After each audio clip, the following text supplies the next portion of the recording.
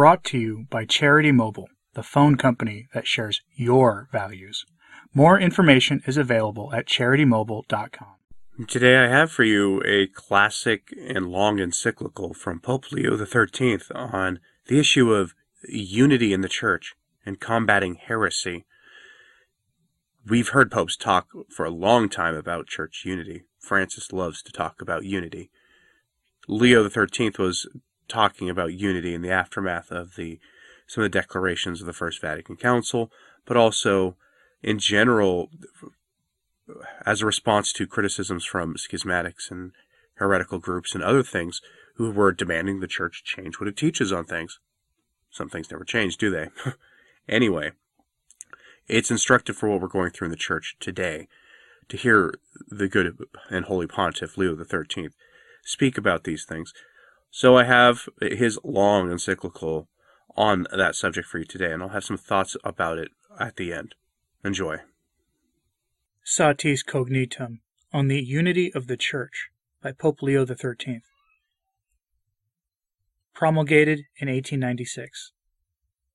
Venerable Brethren, health and apostolic benediction.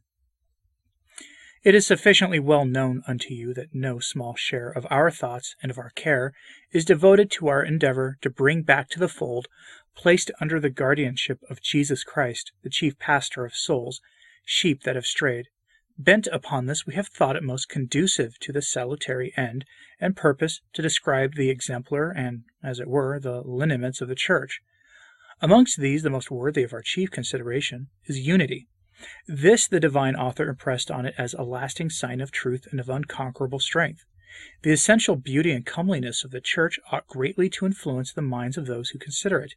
Nor is it improbable that ignorance may be dispelled by the consideration, that false ideas and prejudices may be dissipated from the minds, chiefly of those who find themselves in error without faults of theirs, and that even a love for the Church may be stirred up in the souls of men, like unto that charity wherewith Christ loved and united himself to that spouse redeemed by his precious blood. Christ loved the Church and delivered himself up for it. See Ephesians, verse 25. If those about to come back to their most loving mother, not yet fully known or culpably abandoned, should perceive that their return involves not indeed the shedding of their blood, at which price nevertheless the Church was bought by Jesus Christ, but some lesser trouble and labor, let them clearly understand that this burden has been laid on them, not by the will of man, but by the will and command of God. They may thus, by the help of heavenly grace, realize and feel the truth of the divine saying, "My yoke is sweet, and my burden light." Wherefore, having put all our hope in the Father of lights, from whom cometh every best gift and every perfect gift, from him, namely, who alone gives the increase, we earnestly pray that he will graciously grant us the power of bringing conviction home to the minds of men. Although God can do by his own power all that is effected by created natures, nevertheless, in the counsels of his loving providence, he has preferred to help men by instrumentality of men. And as in the natural order he does not usually give full perfection except by means of man's work and action, so also he makes use of human aid for that which lies beyond the limits of nature, that is to say, for the sanctification and salvation of souls. But it is obvious that nothing can be communicated amongst men save by means of external things which the senses can perceive. For this reason the Son of God assumed human nature, who, being in the form of God, emptied himself, taking the form of a servant, being made in the likeness of man. See the letter to the Philippians, chapter 2, verses 6 and 7. And thus, living on earth, he taught his doctrine and gave his laws, conversing with men. And since it was necessary that his divine mission should be perpetuated to the end of time, he took to himself disciples, trained by himself, and made them partakers of his own authority. And when he had invoked upon them from heaven the Spirit of truth, he bade them go through the whole world and faithfully preach to all nations what he had taught and what he had commanded, so that by the profession of his doctrine and the observance of his laws, the human race might attain to holiness on earth and never-ending happiness in heaven. In this wise and on this principle the Church was begotten. If we consider the chief end of his Church and the proximate efficient causes of salvation, it is undoubtedly spiritual. But in regard to those who constitute it, and to the things which lead to these spiritual gifts, it is external and necessarily visible. The apostles received a mission to teach by visible and audible signs, and they discharged their mission only by words and acts which certainly appealed to the senses, so that their voices falling upon the ears of those who heard them begot faith in souls, Faith cometh by hearing, and hearing by the words of Christ.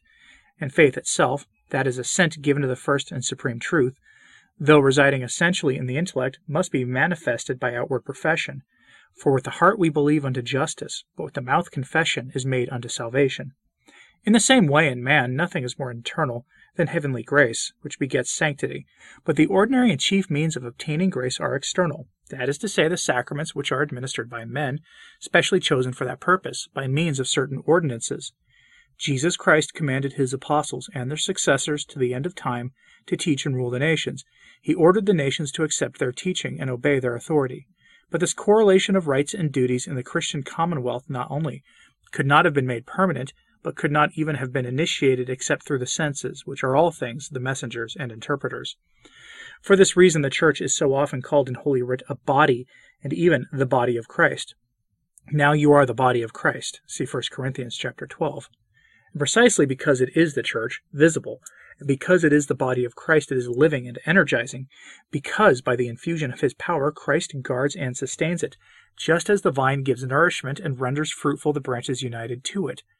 And as in animals, the vital principle is unseen and invisible, and evidenced and manifested by the movements and actions of the members, so the principle of supernatural life in the Church is clearly shown in that which is done by it.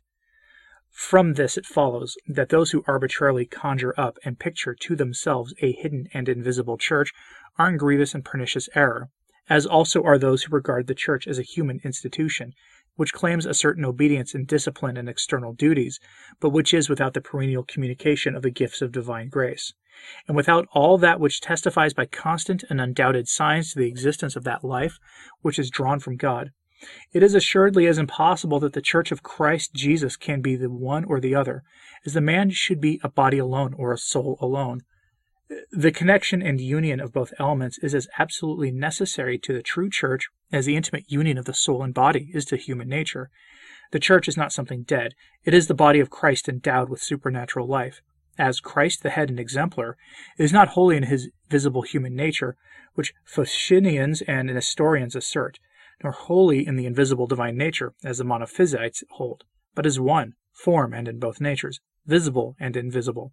So the mystical body of Christ is the true Church, only because its visible parts draw life and power from the supernatural gifts and other things whence spring their very nature and essence. But since the Church is such by divine will and constitution, such it must uniformly remain to the end of time. If it did not, then it would not have been founded as perpetual. The end set before it would have been limited to some certain place and to some certain period of time, both of which are contrary to the truth. The union consequently of visible and invisible elements, because it harmonizes with the natural order and by God's will belongs to the very essence of the Church, must necessarily remain so long as the Church itself shall endure. Wherefore Chrysostom writes, "Secede not from the Church, for nothing is stronger than the Church. Thy hope is the Church. Thy salvation is the Church. Thy refuge is the Church. It is higher than the heavens and wider than the earth. It never grows old, but is ever full of vigor. Wherefore Holy Writ pointed to its strength and stability, calls it a mountain." Also, Augustine says, "Unbelievers think that the Christian religion will last for a certain period in the world and will then disappear, but it will remain as long as the sun rises and sets, that is, as long as the ages of time shall roll. The Church of God, the true body of Christ on earth, will not disappear." And in another place, "The Church will totter if its foundation shakes, but how can Christ be moved? Christ remaining immovable, it, the Church, shall never be shaken.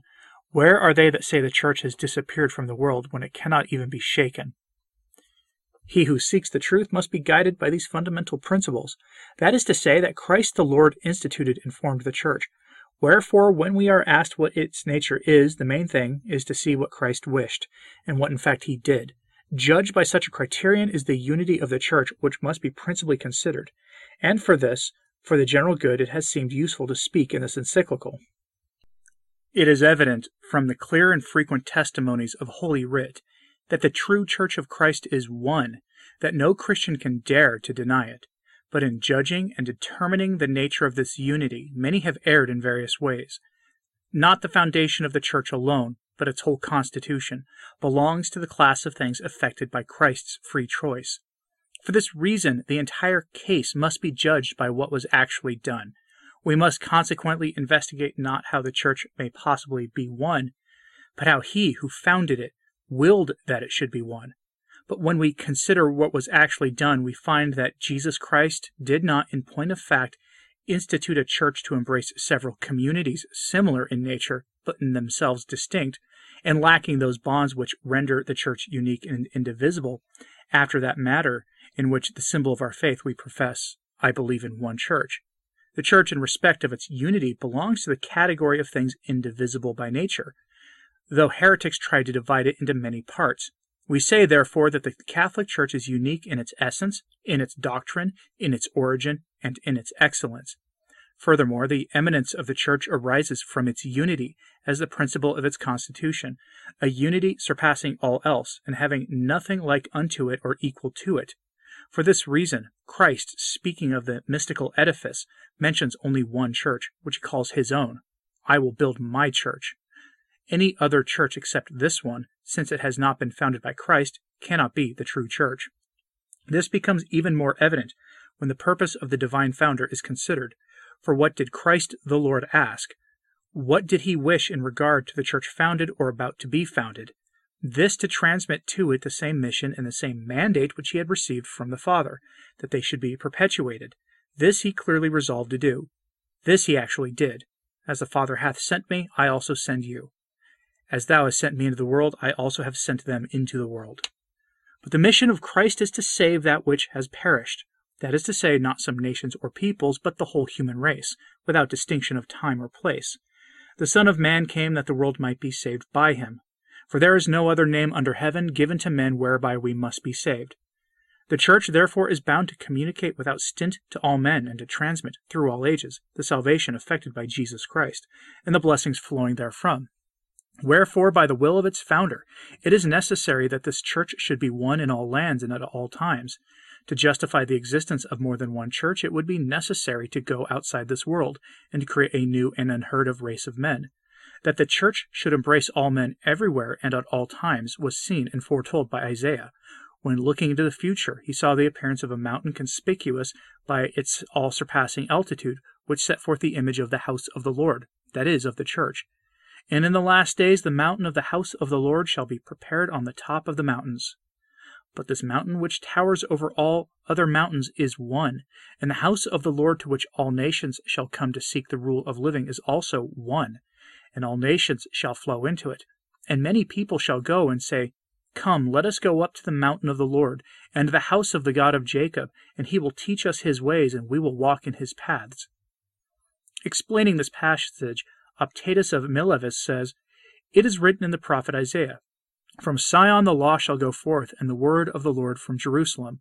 For it is not on Mount Sion that Isaiah sees the valley, but on the holy mountain, that is, the church, which has raised itself conspicuously throughout the entire Roman world under the whole heavens.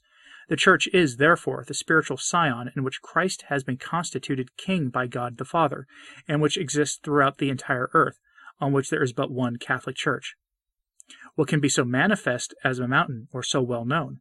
There are, it is true, mountains which are unknown because they are situated in some remote part of the earth, but this mountain is not unknown, for it has filled the whole face of the world, and about this it is said that it is prepared on the summit of the mountains.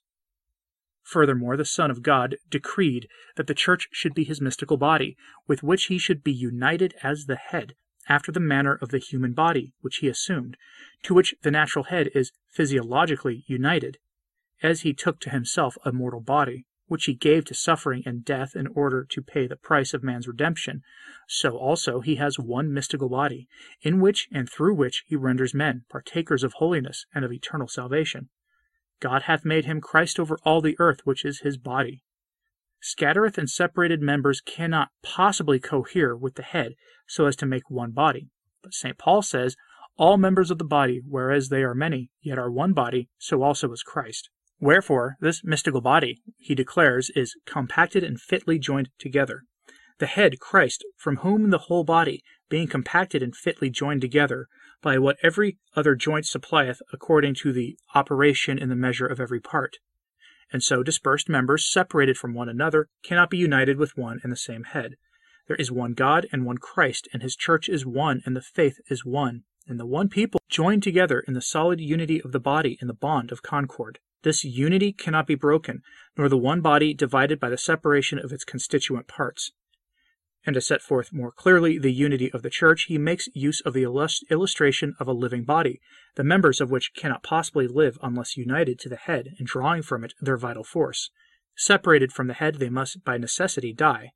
The church, he says, cannot be divided into parts by the separation and cutting asunder of its members. What is cut away from the mother cannot live or breathe apart. What similarity is there between a dead and living body? For no man ever hath his own flesh, but nourisheth and cherisheth it, as also Christ doth the church, because we are members of his body, of his flesh, and of his bones.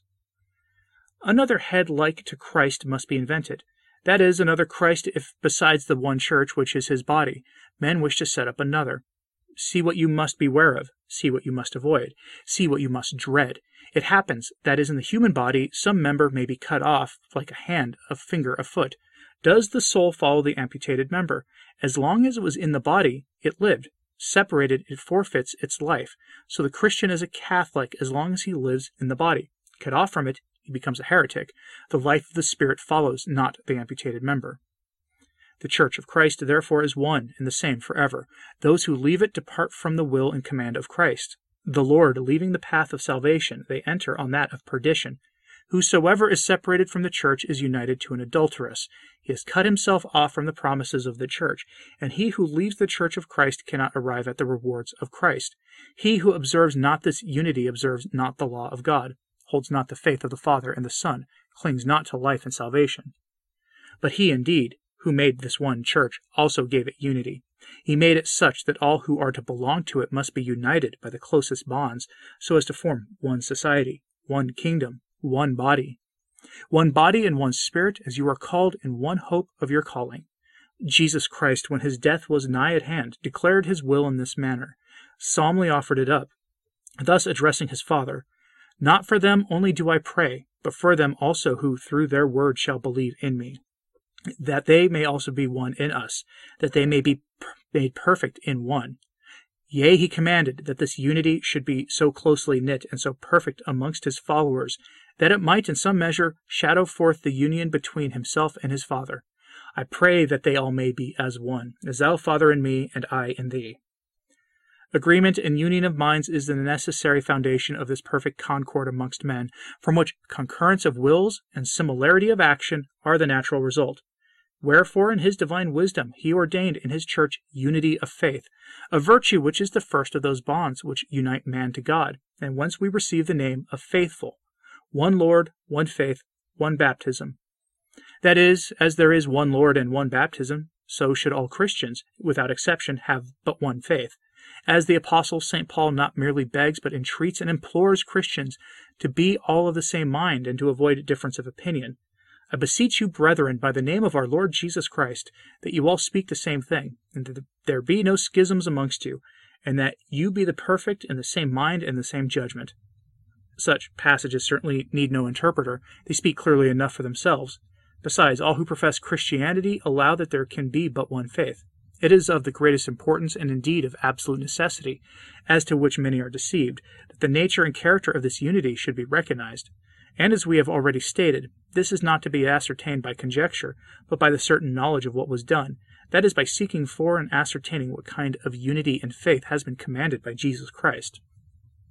The heavenly doctrine of Christ, although for the most part committed to writing by divine inspiration, could not unite the minds of men if left to the human intellect alone. It would, for this very reason, be subject to various and contradictory interpretations. This is so not only because of the nature of the doctrine itself and of the mysteries it involves, but also because of the divergencies of the human mind and of the disturbing element of conflicting passions. From a variety of interpretations, a variety of beliefs is necessarily begotten. Hence come controversies, dissensions, and wranglings, such as have arisen in the past, even in the first ages of the Church. Irenaeus writes of heretics as follows: admitting the sacred scriptures, they distort the interpretations. Heresies have arisen, and certain perverse views ensnaring souls and precipitating them into the abyss only when the scriptures, good in themselves, are not properly understood. Besides Holy Writ, it was absolutely necessary to ensure this union of men's minds, to effect and preserve unity of ideas, that there should be another principle. This is the wisdom of God requires, for he could not have willed that the faith should be one if he did not provide means sufficient for the preservation of this unity. And this Holy Writ clearly sets forth, as we shall presently point out. Assuredly, the infinite power of God is not bound by anything. All things obey it as so many passive instruments. In regard to this external principle, therefore, we must inquire which one of all the means in his power Christ did actually adopt. For this purpose it is necessary to recall in thought the institution of Christianity. We are mindful only of what is witnessed to by Holy Writ, and what is otherwise well known. Christ proves his own divinity and the divine origin of his mission by miracles. He teaches the multitudes heavenly doctrine by word of mouth, and he absolutely commands that the assent of faith should be given to his teaching, promising eternal rewards to those who believe and eternal punishment to those who do not. If I do not the works of my Father, believe me not. If I had not done among them the works that no other man had done, they would not have sin. But if I do the works through you, you will believe me. Believe the works. Whatsoever he commands by the same authority. He requires the assent of the mind to all truths without exception. It was thus the duty of all who heard Jesus Christ, if they wished for eternal salvation, not merely to accept his doctrine as a whole, but to assent with their entire mind to all and every point of it, since it is unlawful to withhold faith from God even in regard to a single point. When about to ascend into heaven, he sends his apostles in virtue of the same power by which he had been sent from the Father, and he charges them to spread abroad and propagate his teaching. All power is given to me in heaven and in earth. Going therefore teach all nations, teaching them to observe all things whatsoever I have commanded you, so that those obeying the apostles might be saved, and those disobeying should perish. He that believeth and is baptized shall be saved, but he that believeth not shall be condemned. But since it is obviously most in harmony with God's providence that no one should have confided to him a great and important mission unless he was furnished with the means of properly carrying it out, for this reason Christ promised that he would send the Spirit of truth to his disciples to remain with them forever. But if I go, I will send him, the Paraclete, to you.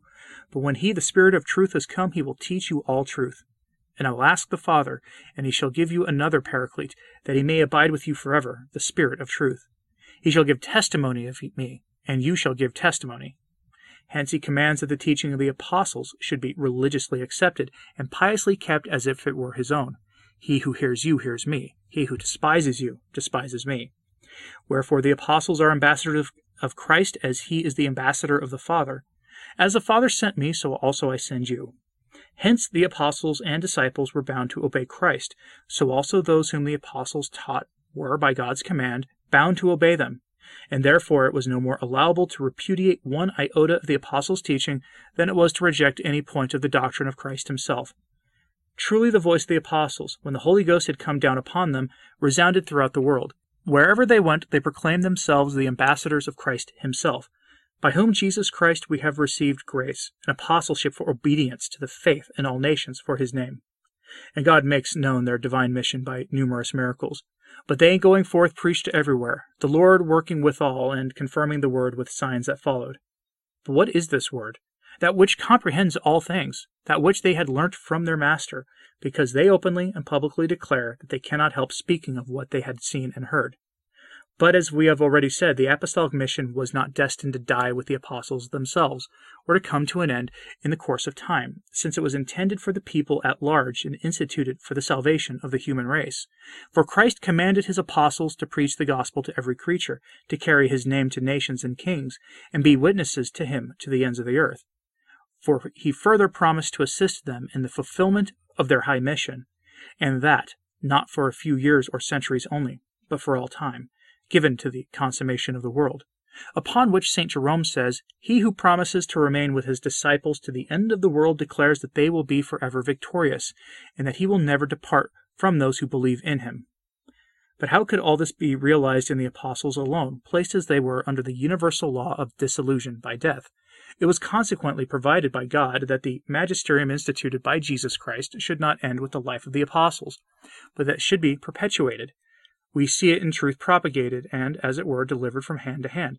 For the apostles consecrated bishops, and each one appointed those who were to succeed them immediately in the ministry of the word. Nay, more, they likewise required their successors to choose fitting men, to endow them with like authority, and to confide to them the office and mission of teaching. Thou therefore, my son, be strong in the grace which is in Christ Jesus. And the things which thou hast heard of me by many witnesses, the same command to faithful men, who shall be fit to teach others also. Wherefore, as Christ was sent by God and the apostles by Christ, so the bishops and those who succeeded them were sent by the apostles. The apostles were appointed by Christ to preach the gospel to us. Jesus Christ was sent by God. Christ is therefore from God, and the apostles from Christ, and both according to the will of God, preaching therefore the word through the countries and cities, when they had proved in the Spirit in the first. Fruits of their teaching, they appointed bishops and deacons for the faithful. They appointed them and then ordained them, so that when they themselves had passed away, other tried men should carry on their ministry. On the one hand, therefore, it is necessary that the mission of teaching whatever Christ had taught should remain perpetual and immutable, and on the other hand, that the duty of accepting and professing all their doctrine should likewise be perpetual and immutable. Our Lord Jesus Christ, when in his gospel he testifies that those who know him not or with him are his enemies, does not designate any special form of heresy, but declares that all heretics who are not with him and do not gather with him scatter his flock and are his adversaries. He that is not with me is against me, and he that gathereth not with me scattereth. The Church, founded on these principles and mindful of her office, has done nothing with greater zeal and endeavor than she has displayed in guarding the integrity of the faith. Hence she regarded as rebels and expelled from the ranks of her children all who held beliefs on any point of doctrine different from her own. The Arians, the Montanists, the Novatians, the Quartodecimians, the Eutychicians did not certainly reject all Catholic doctrine. They abandoned only a certain portion of it. Still, who does not know that they were declared heretics and banished from the bosom of the Church? In like manner were condemned all authors of heretical tenets who followed them in subsequent ages. There can be nothing more dangerous than those heretics who admit nearly the whole cycle of doctrine, and yet by one word, as with a drop of poison, twist the real and simple faith taught by our Lord and handed down by apostolic tradition. The practice of the Church has always been the same, as is shown by the unanimous teaching of the Fathers, who are wont to hold as outside Catholic communion and alien to the Church whoever would recede in the least degree from any point of doctrine proposed by her authoritative magisterium. Epiphanius, Augustine, Theodore drew up a long list of the heresies of their times. St. Augustine notes that other heresies may spring up, to a single one of which, should any one give his assent, he is by the very fact cut off from Catholic unity. No one who merely disbelieves in all these heresies can for that reason regard himself as a Catholic, or call himself one. For there may be, or may arise, some other heresies, which are not set out in his work of ours, and if any one holds to one single of these, he is not a Catholic. The need of this divinely instituted means for the preservation of unity, about which we speak, is urged by St. Paul in his epistle to the Ephesians. In this he first admonishes them to preserve with every care concord of minds, solicitous to keep the unity of the Spirit in the bond of peace. And as souls cannot be perfectly united in charity unless minds agree in faith, he wishes to all hold the same faith, one Lord, one faith, and this so perfectly one as to prevent all danger of error, that henceforth we be no more children, tossed to and fro and carried about with every wind of doctrine by the wickedness of men, by cunning craftiness, by which they lie in wait to deceive. And this he teaches is to be observed, not for a time only, but until we all meet in the unity of faith, unto the measure of the age of the fullness of Christ. But in what has Christ placed the primary principle and the means of preserving this unity? In that he gave some apostles and other some pastors and doctors for the perfecting of the saints, for the work of the ministry, for the edifying of the body of Christ. Wherefore, from the very earliest times, the fathers and doctors of the Church have been accustomed to follow, and with one accord to defend this rule. Origen writes, "As often as the heretics allege the possession of the canonical scriptures, to which all Christians give unanimous assent, they seem to say, Behold, the word of truth is in the houses. But we should believe them not, and abandon not the primary and ecclesiastical tradition. We should believe not otherwise than has been handed down by the tradition of the Church of God." Irenaeus, too, says, "The doctrine of the apostles is the true faith, which is known to us through the episcopal succession, which has reached even unto our age by the very fact that Scriptures have been zealously guarded and fully interpreted. And Tertullian.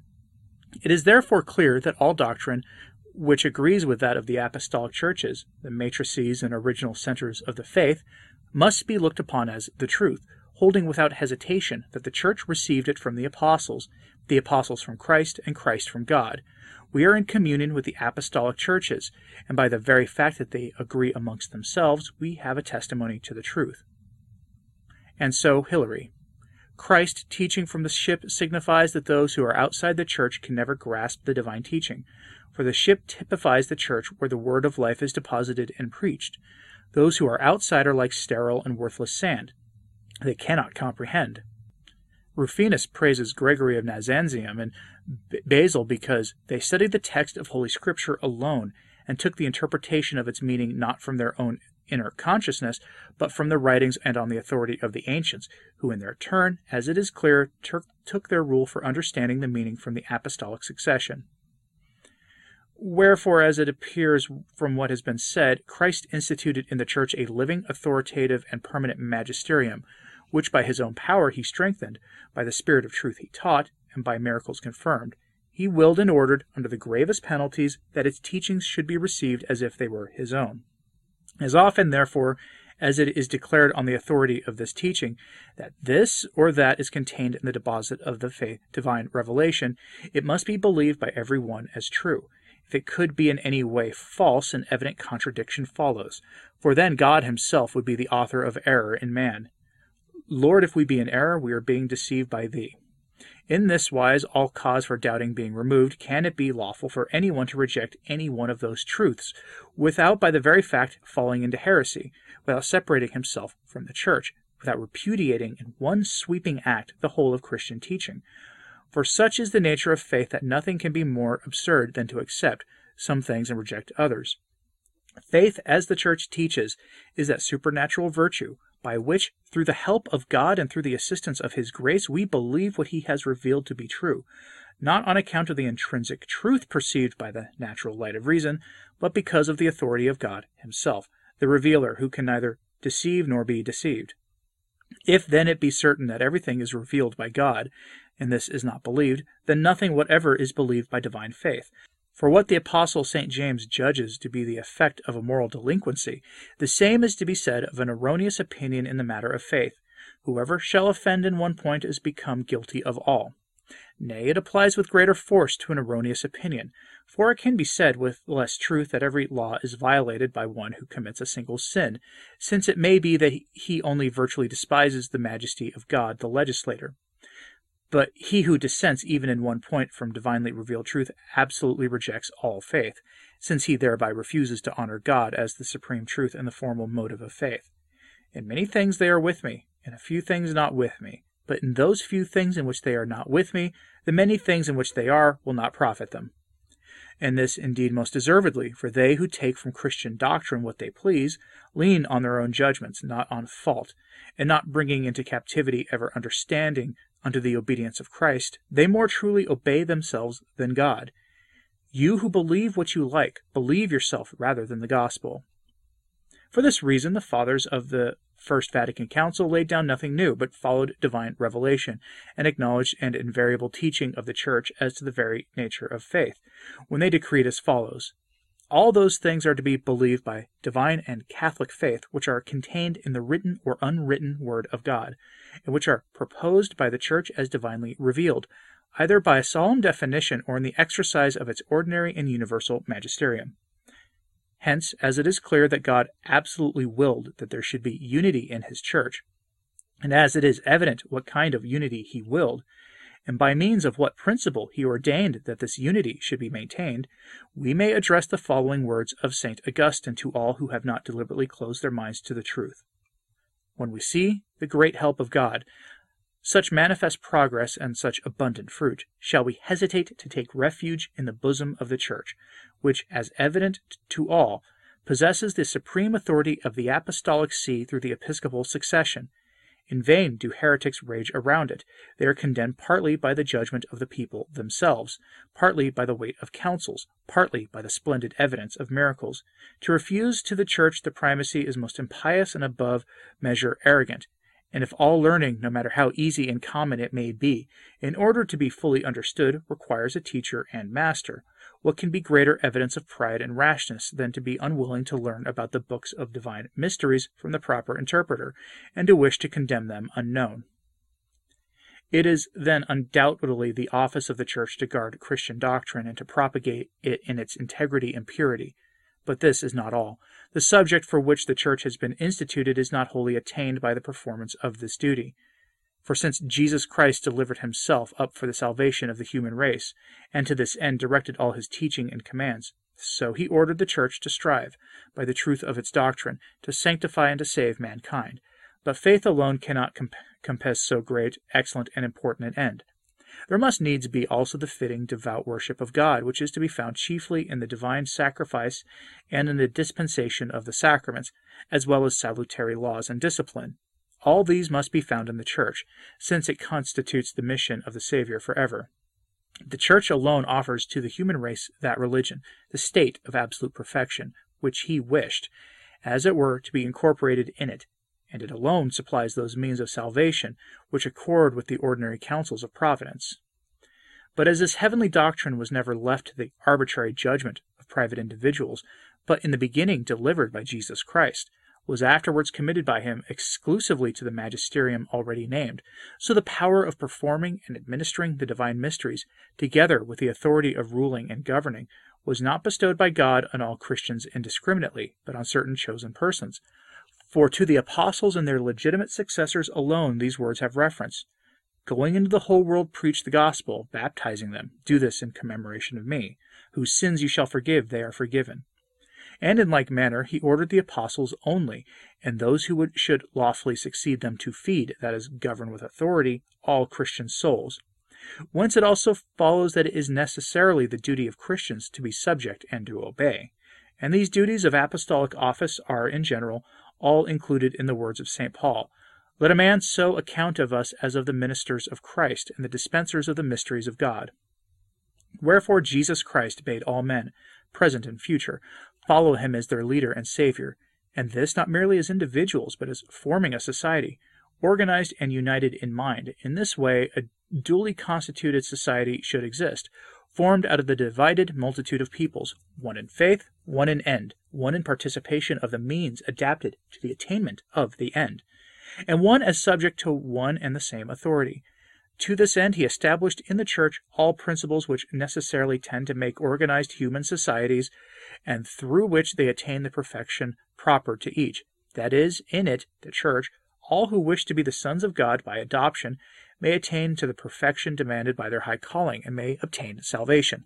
The Church, therefore, as we have said, is man's guide to whatever pertains to heaven.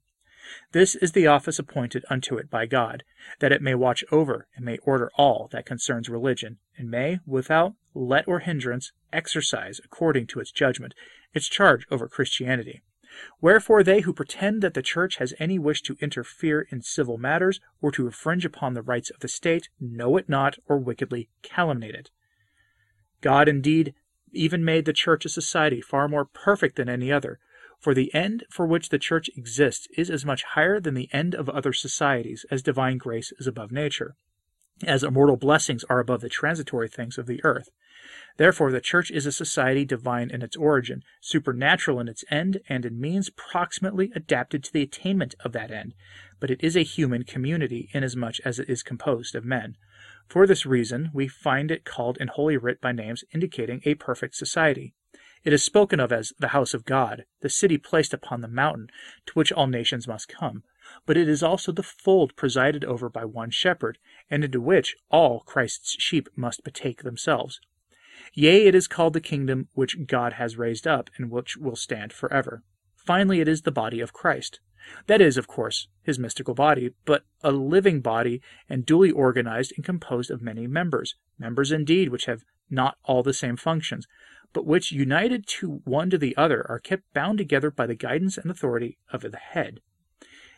Indeed, no true and perfect human society can be conceived which is not governed by some supreme authority.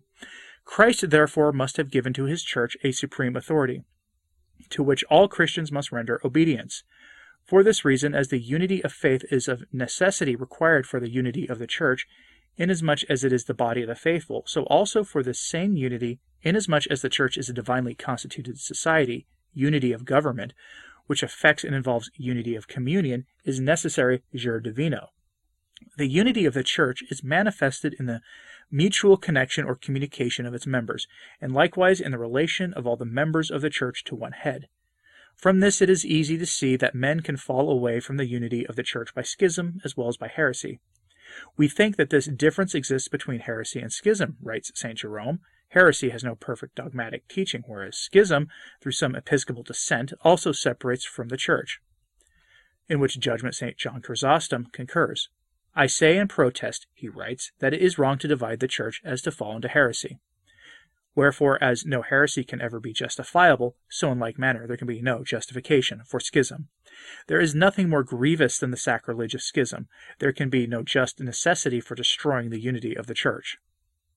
The nature of this supreme authority, which all Christians are bound to obey, can be ascertained only by finding out what was the evident and positive will of Christ.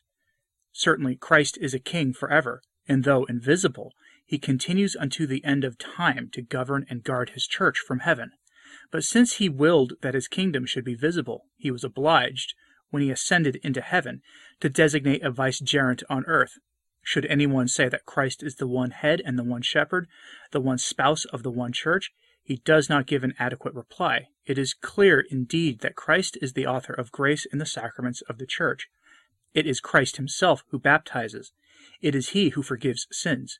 It is he who is the true priest who hath offered himself upon the altar of the cross. And it is by his power that his body is daily consecrated upon the altar.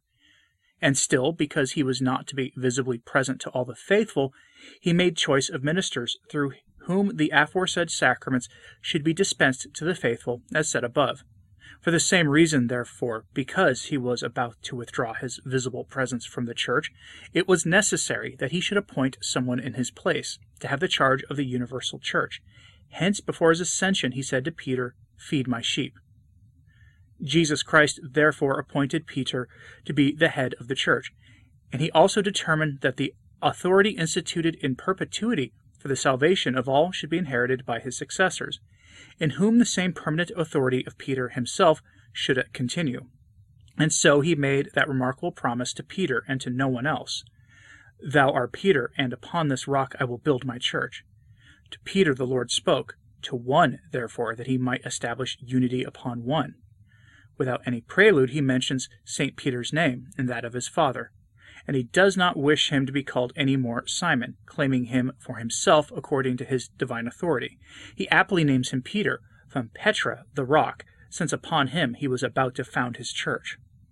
From this text it is clear that by the will and command of God the church rests upon St. Peter, just as a building rests on its foundation. Now the proper nature of a foundation is to be a principle of cohesion for the various parts of the building. It must be the necessary condition of stability and strength. Remove it, and the whole building falls. It is consequently the office of St. Peter to support the church, and to guard it in all its strength and indestructible unity. How could he fulfill this office without the power of commanding, forbidding, and judging, which is properly called jurisdiction?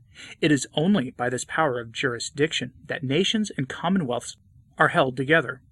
The primacy of honor and the shadowy right of giving advice and admonition, which is called direction, could never secure to any society of men unity or strength. The words, "and the gates of hell shall not prevail against it," proclaim and establish the authority of which we speak.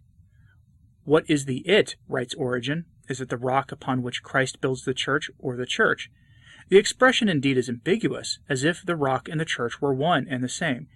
I indeed think that this is so, and that neither against the rock upon which Christ builds his church, nor against the church shall the gates of hell prevail. The meaning of this divine utterance is that, notwithstanding the wiles and intrigues which they bring to bear against the church, it can never be that the church committed to the care of Peter shall succumb or in any wise fail. For the church, as the edifice of Christ who has wisely built his house upon a rock, cannot be conquered by the gates of hell, which may prevail over any man who shall be off the rock and outside the church, but shall be powerless against it. Therefore God confided his church to Peter, so that he might safely guard it with his unconquerable power. He invested them, therefore, with the needful authority, since the right to rule is absolutely required by him who has to guard human society really and effectively. This, furthermore, Christ gave. To thee will I give the keys of the kingdom of heaven. And he is certainly still speaking of the church, which a short time before he had called his own, and which he declared he wished to build on Peter as a foundation. The church is typified not only as an edifice, but as a kingdom, and everyone knows that the keys constitute the usual sign of governing authority. Wherefore, when Christ promised to give Peter the keys of the kingdom to heaven, he promised to give him power and authority over the church. The Son committed to Peter the office of spreading the knowledge of his Father and himself over the whole world. He who increased the church in all the earth, and proclaimed it to be stronger than the heavens, gave to a mortal man all power in heaven when he handed him the keys. In this same sense, he says, Whatsoever thou shalt bind upon earth, it shall be bound also in heaven, and whatsoever thou shalt loose on earth, it shall be loosed also in heaven. This metaphorical expression of binding and loosing indicates the power of making laws, of judging and of punishing, and the power is said to be of such amplitude and force that God will ratify whatever is decreed by it. Thus it is supreme and absolutely independent, so that having no other power on earth as its superior, it embraces the whole church and all things committed to the church. The promise is carried out when Christ the Lord, after his resurrection, having thrice asked Peter whether he loved him more than the rest, lays on him the injunction, Feed my lambs, feed my sheep. That is, he confides to him, without exception, all those who are to belong to his fold. The Lord does not hesitate, he interrogates, not to learn but to teach. When he was about to ascend into heaven, he left us, as it were, vicegerent of his love, and so because Peter alone and all others professes his love, he is preferred to all, that being the most perfect, he should govern the more perfect. These, then, are the duties of a shepherd, to place himself as leader at the head of his flock, to provide proper food for it, to ward off dangers, to guard against insidious foes, to defend it against violence, in a word, to rule and govern it. Since therefore Peter has been placed as shepherd of the Christian flock, he has received the power of governing all men, for whose salvation Jesus Christ shed his blood. Why has he shed his blood? To buy the sheep which he handed over to Peter and his successors. And since all Christians must be closely united in the communion of the immutable faith, Christ the Lord, in virtue of his prayers, obtained for Peter that in the fulfillment of his office he should never fall away from the faith. But I have asked for thee that thy faith fail not. And he furthermore commanded him to impart light and strength to his brethren as often as the need should arise. Confirm thy brethren. He willed then that he whom he had designated as the foundation of the church should be the defense of its faith. Could not Christ, who confided to him the kingdom by his own authority, have strengthened the faith of one whom he designated a rock to show the foundation of the church? For this reason, Jesus Christ willed that Peter should participate in certain names, signs of great things which properly belong to himself alone, in order that identity of titles should show identity of power. So he who is himself the chief cornerstone, in whom all the building and being framed together groweth up in a holy temple in the Lord, placed Peter, as it were, a stone to support the church. When he heard, Thou art a rock, he was ennobled by the announcement, although he is a rock, not as Christ is a rock, but as Peter is a rock. For Christ is by his very being an immovable rock, Peter only through this a rock. Christ imparts his gifts, and is not exhausted. He is a priest, and makes priests. He is a rock, and constitutes a rock. He who is the king of his church, who hath the key of David, who openeth and no man shutteth, and who shutteth and no man openeth, having delivered the keys to Peter, declared him prince of the Christian commonwealth. So too he, the great shepherd, who calls himself the good shepherd, constituted Peter the pastor of his lambs and sheep. Feed my lambs, feed my sheep. Wherefore Chrysostom says, he was preeminent among the apostles, he was the mouthpiece of the apostles, and the head of the apostolic college, at the same time showing him that henceforth he ought to have confidence, as it were blotting out his denial. He commits to him the government of his brethren. He saith to him, If thou lovest me, be over my brethren. Finally, he who confirms in every good work and word commands Peter to confirm his brethren. Rightly, therefore, does St. Leo the Great say, From the whole world Peter alone is chosen to take the lead in calling all nations, to be the head of the apostles and of all the fathers of the church, so that although in the people of God there are many priests and many pastors, Peter should by right rule all over those whom Christ himself is the chief ruler. And so St. Gregory the Great, writing to the Emperor Maurice Augustus, says, "It is evident to all who know the gospel that the charge of the whole church was committed to St. Peter, the apostle, and prince of all the apostles, by the word of the Lord. Behold, he hath received the keys to the kingdom of heaven. The power of binding and loosing is conferred upon him. The care of the whole government of the church is confided to him." It was necessary that a government of this kind, since it belongs to the constitution and formation of the church, as its principal element, that is, as the principle of unity and the foundation of lasting stability, should in no wise come to an end with St. Peter, but should pass to his successors from one to the other. There remains therefore the ordinance of truth, and St. Peter, persevering in the strength of the rock which he had received, hath not abandoned the government of the church which had confided to him. For this reason, the pontiffs who succeeded Peter in the Roman episcopate received the supreme power in the church, jure divino. We define, declare the fathers of the Council of Florence, that the Holy and Apostolic See and the Roman pontiff hold the primacy of the church throughout the whole world, and that the same Roman pontiff is the successor of St. Peter, the prince of the apostles, and the true vicar of Christ, the head of the whole church, and the father and teacher of all Christians, and that full power was given to him in blessed Peter by our Lord Jesus Christ to feed, to rule, and to govern the universal church, as is also contained in the Acts of Ecumenical Councils and in the sacred canons. Similarly, the Fourth Council of Lateran declares, "The Roman Church, as the mother and mistress of all the faithful, by the will of Christ obtains primacy of jurisdiction over all other churches." These declarations were preceded by the consent of antiquity, which ever acknowledged, without the slightest doubt or hesitation, the bishops of Rome, and revered them as the legitimate successors of St. Peter. Who is unaware of the many and evident testimonies of the Holy Fathers which exist to this effect? Most remarkable is that of St. Irenaeus, who, referring to the Roman Church, says, "With this church, on account of its preeminent authority, it is necessary that every church should be in concord." And St. Cyprian also says of the Roman Church that it is the root and mother of the Catholic Church, the chair of Peter, and the principal church whence sacerdotal unity has its source. He calls it the chair of Peter because it is occupied by the successor of Peter. He calls it the principal church on account of the primacy conferred on Peter himself and his legitimate successors, and the source of unity because the Roman Church is the efficient cause of unity in the Christian commonwealth. For this reason, Jerome addresses Damasus thus: "My words are spoken to the successor of the fisherman, to the disciple of the cross. I communicate with none save your blessedness, that is, with the chair of Peter, for this I know is the rock on which the church is built." Union with the Roman See of Peter is to him always the public criterion of a Catholic. I acknowledge everyone who is united with the See of Peter. And for a like reason, St. Augustine publicly attests that the primacy of the apostolic chair always exists in the Roman Church, and he denies that anyone who dissents from the Roman faith can be a Catholic. You are not to be looked upon as holding the true Catholic faith if you do not teach that the faith of Rome is to be held. To be in communion with Cornelius is to be in communion with the Catholic Church. In the same way, Maximus the abbot teaches that obedience to the Roman pontiff is the proof of the true faith and of the legitimate communion. Therefore, if a man does not want to be, or to be called, a heretic, let him not strive to please this or that man, but let him hasten before all things to be in communion with the Roman See.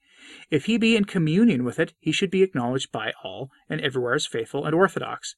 He speaks in vain who tries to persuade me of the orthodoxy of those who, like himself, refuse obedience to His Holiness the Pope of the most Holy Church of Rome, that is, the Apostolic See.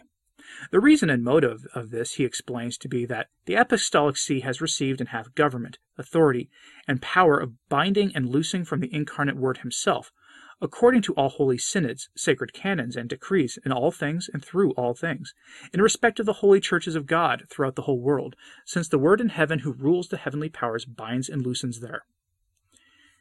Wherefore, what was acknowledged and observed as Christian faith, not by one nation nor only in one age, but by the East and by the West, through all ages, this Philip, the priest, the pontifical legate at the Council of Ephesus, no voice being raised in dissent, recalls, "No one can doubt, yea, it is known unto all ages, that St. Peter, the prince of the apostles, the pillar of the faith, and the ground of the Catholic Church, received the keys of the kingdom from our Lord Jesus Christ. That is, the power of forgiving and retaining sins was given to him, who upon the present time lives and exercises judgment in the persons of his successors. The pronouncement of the Council of Chalcedon on the same manner is present to the minds of all. Peter has spoken through Leo, to which the voice of the Third Council of Constantinople responds as an echo. The chief prince of the apostles was fighting on our side, for we have had as our ally his follower and the successor to his see. And the paper and the ink were seen, and Peter spoke through Agatho. And the formula of Catholic faith drawn up and proposed by Hormisdas, which was subscribed at the beginning of the 6th century in the Great Eighth Council by the Emperor Justinian, by Epiphanes, John and Menna, the patriarchs, this same is declared with great weight and solemnity. For the pronouncement of our Lord Jesus Christ, saying, Thou art Peter, and upon this rock I will build my church, cannot be passed over. What is said proved by the result, because Catholic faith has always been preserved without stain in the Apostolic See. We have no wish to quote every available declaration, but it is well to recall the formula of faith which Michael Pelagius professed in the Second Council of Lyons. The same Holy Roman Church possesses the sovereign and plenary primacy and authority over the whole Church, which truly and humbly it acknowledges to have received together with the plenitude of power from the Lord himself, in the person of St. Peter, the prince or head of the apostles, of whom the Roman pontiff is the successor. And as it is bound to defend the truth of faith beyond all others, so also if any question should arise concerning the faith, it must be determined by its judgment. But if the authority of Peter and his successors is plenary and supreme, it is not to be regarded as the sole authority. For he who made Peter the foundation of the church also chose 12 whom he called apostles. And just as it is necessary that the authority of Peter should be perpetuated in the Roman pontiff, so by the fact that the bishops succeed the apostles, they inherit their ordinary power. And thus the episcopal order necessarily belongs to the essential constitution of the church. Although they do not receive plenary or universal or supreme authority, they are not to be overlooked as vicars of the Roman pontiff, because they exercise a power really their own, and are most truly called the ordinary pastors of the people over whom they rule. But since the successor of Peter is one, and those of the apostles are many, it is necessary to examine into the relationships which exist between him and them, according to the divine constitution of the Church. Above all things, the need of union between the bishops and the successors of Peter is clear and undeniable. The bond once broken, Christians would be separated and scattered, and would in no wise form one body and one flock. The safety of the Church depends on the dignity of the chief priest, to whom, if an extraordinary and supreme power is not given, there are as many schisms to be expected in the Church as there are priests. It is necessary, therefore, to bear this in mind, vis-a-vis that nothing was conferred on the apostles apart from Peter, but that several things were conferred upon Peter apart from the apostles. St. John Chrysostom, in explaining the words of Christ, asks, Why, passing over the others, does he speak to Peter about these things? And he replies unhesitatingly and at once, because he was preeminent among the apostles, the mouthpiece of the disciples, and the head of the college. He alone was designated as the foundation of the Church. To him he gave the power of binding and loosing. To him alone was given the power of feeding. On the other hand, whatever authority and office the apostles received, they received in conjunction with Peter. If the divine benignity willed anything to be in common between him and the other princes, whatever he did not deny to the others he gave only through him. So that whereas Peter alone received many things, he conferred nothing on any of the rest without Peter participating in it. From this it must be clearly understood that bishops are deprived of the right and power of ruling, if they deliberately secede from Peter and his successors, because by this secession they are separated from the foundation on which the whole edifice must rest. They are therefore outside the edifice itself, and for this very reason they are separated from the fold, whose leader is the chief pastor. They are exiled from the kingdom, the keys of which were given by Christ to Peter alone. These things enable us to see the heavenly ideal and the divine exemplar of the constitution of the Christian commonwealth, namely, when the divine founder decreed that the Church should be one in faith, in government, and in communion, he chose Peter and his successors as the principle and center, as it were, of this unity. Wherefore St. Cyprian says, The following is a short and easy proof of the faith. The Lord saith to Peter, I say to thee, thou art Peter, on him alone he buildeth his church. And although after his resurrection he giveth a similar power to all the apostles, and says, As the Father hath sent me, and still in order to make the necessary unity clear, by his own authority he laid down the source of that unity as beginning from one. And Optatus of Milevis says, "You cannot deny that you know that in the city of Rome the episcopal chair was first conferred on Peter. In this Peter, the head of all the apostles, hence his name Cephas, has sat, in which chair alone unity was to be preserved for all, lest any of the other apostles should claim anything as exclusively his own. So much so that he who would place another chair against that one chair would be a schismatic and a sinner. Hence the teaching of Cyprian, that heresy and schism arise and are begotten from the fact that due obedience is refused to the supreme authority. Heresies and schisms have no other origin than that obedience is refused to the priest of God, and that men lose sight of the fact that there is one judge in the place of Christ in this world. No one, therefore, unless in communion with Peter, can share in his authority, since it is absurd to imagine that he who is outside can command in the church. Wherefore Optatus of Milevis blamed the Donatists for this reason.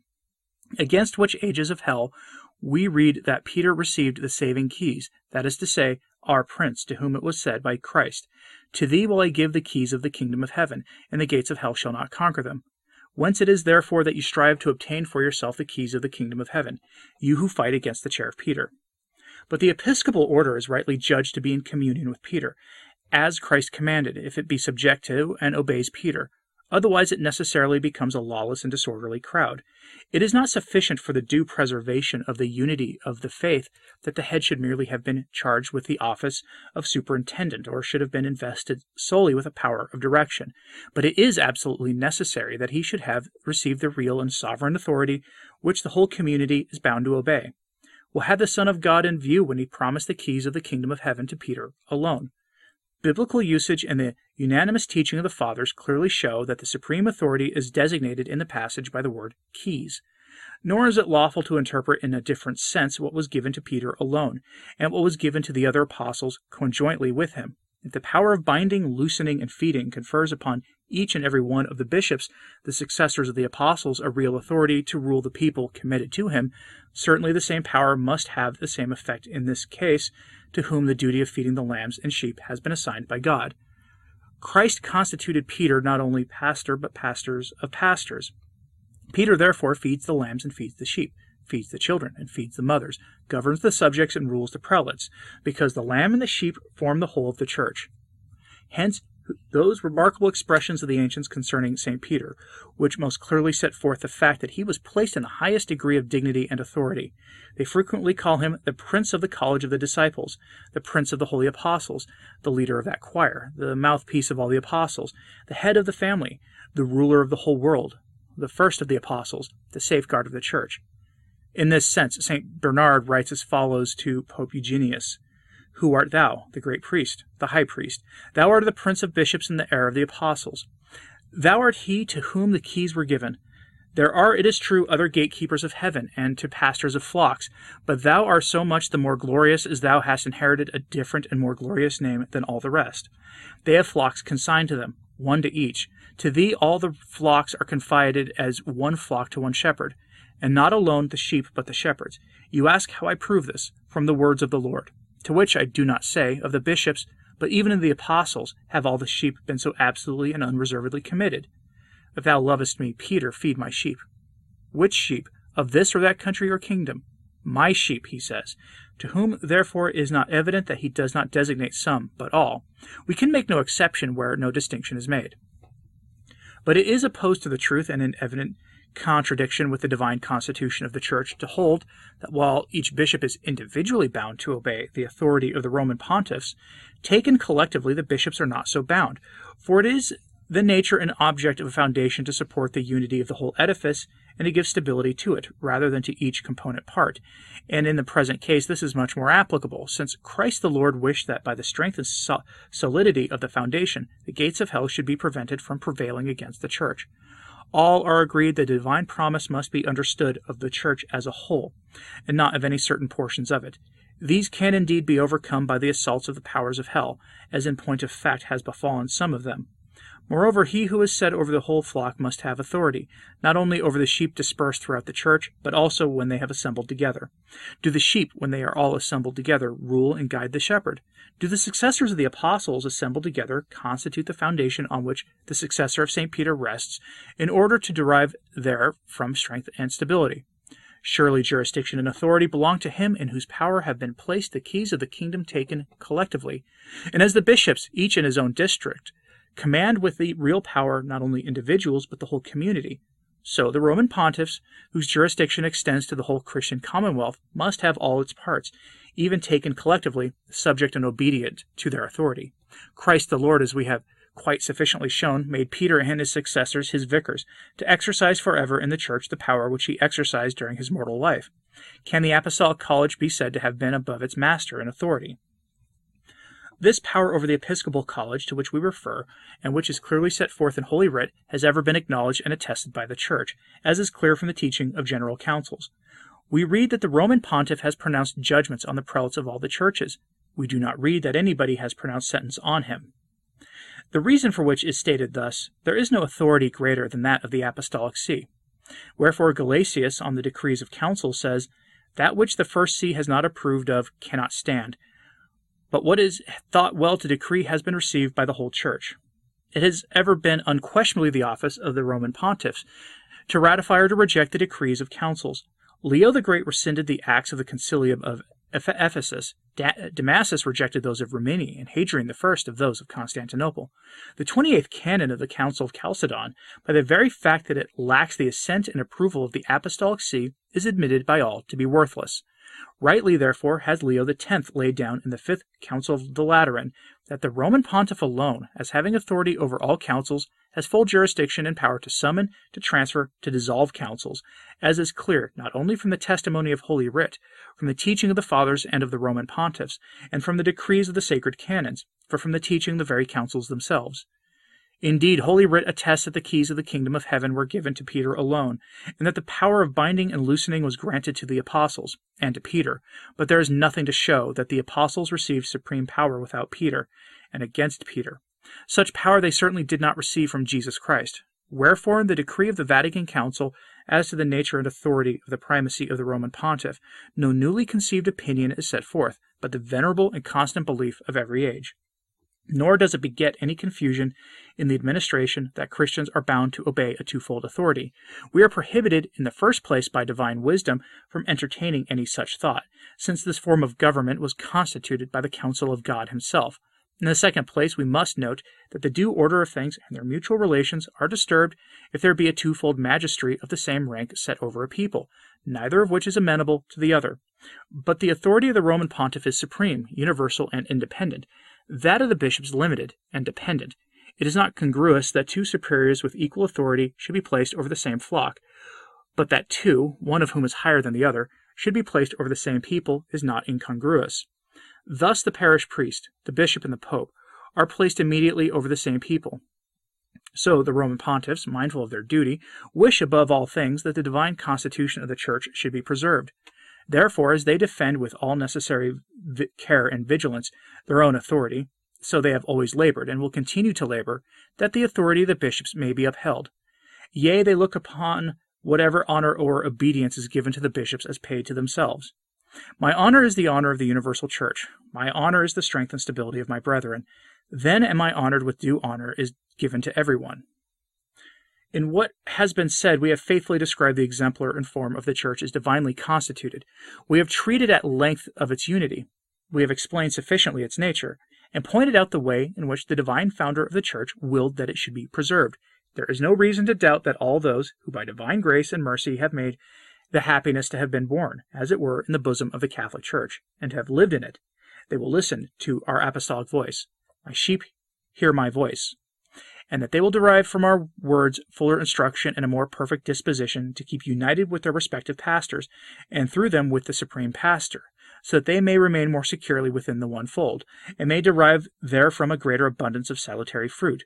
But we who, notwithstanding our unfitness for this great dignity and office, governed by virtue of the authority conferred on us by Jesus Christ, as we took on Jesus, the author and finisher of our faith, feel our heart fired by his charity.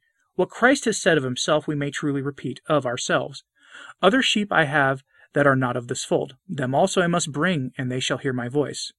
Let all those, therefore, who detest the widespread irreligion of our times and acknowledge and confess Jesus Christ to be the Son of God and the Savior of the human race, but who have wandered away from the spouse, listen to our voice. Let them not refuse to obey our paternal charity. Those who acknowledge Christ must acknowledge him wholly and entirely. The head and the body are Christ wholly and entirely. The head is the only begotten Son of God. The body is his church, the bridegroom and the bride, two in one flesh. All who dissent from the Scriptures concerning Christ, although they may be found in all places in which the church is found, are not in the church. And again, all those who agree with the Scriptures concerning the head and do not communicate in the unity of the church are not in the church. And with the same yearning our soul goes out to those whom the foul breath of your religion has not entirely corrupted, and who at least seek to have the true God, the Creator of heaven and earth, as their Father. Let such as these take counsel with themselves and realize that they can in no wise be counted among the children of God unless they take Christ Jesus as their brother, and at the same time the church as their mother. We lovingly address to all the words of St. Augustine.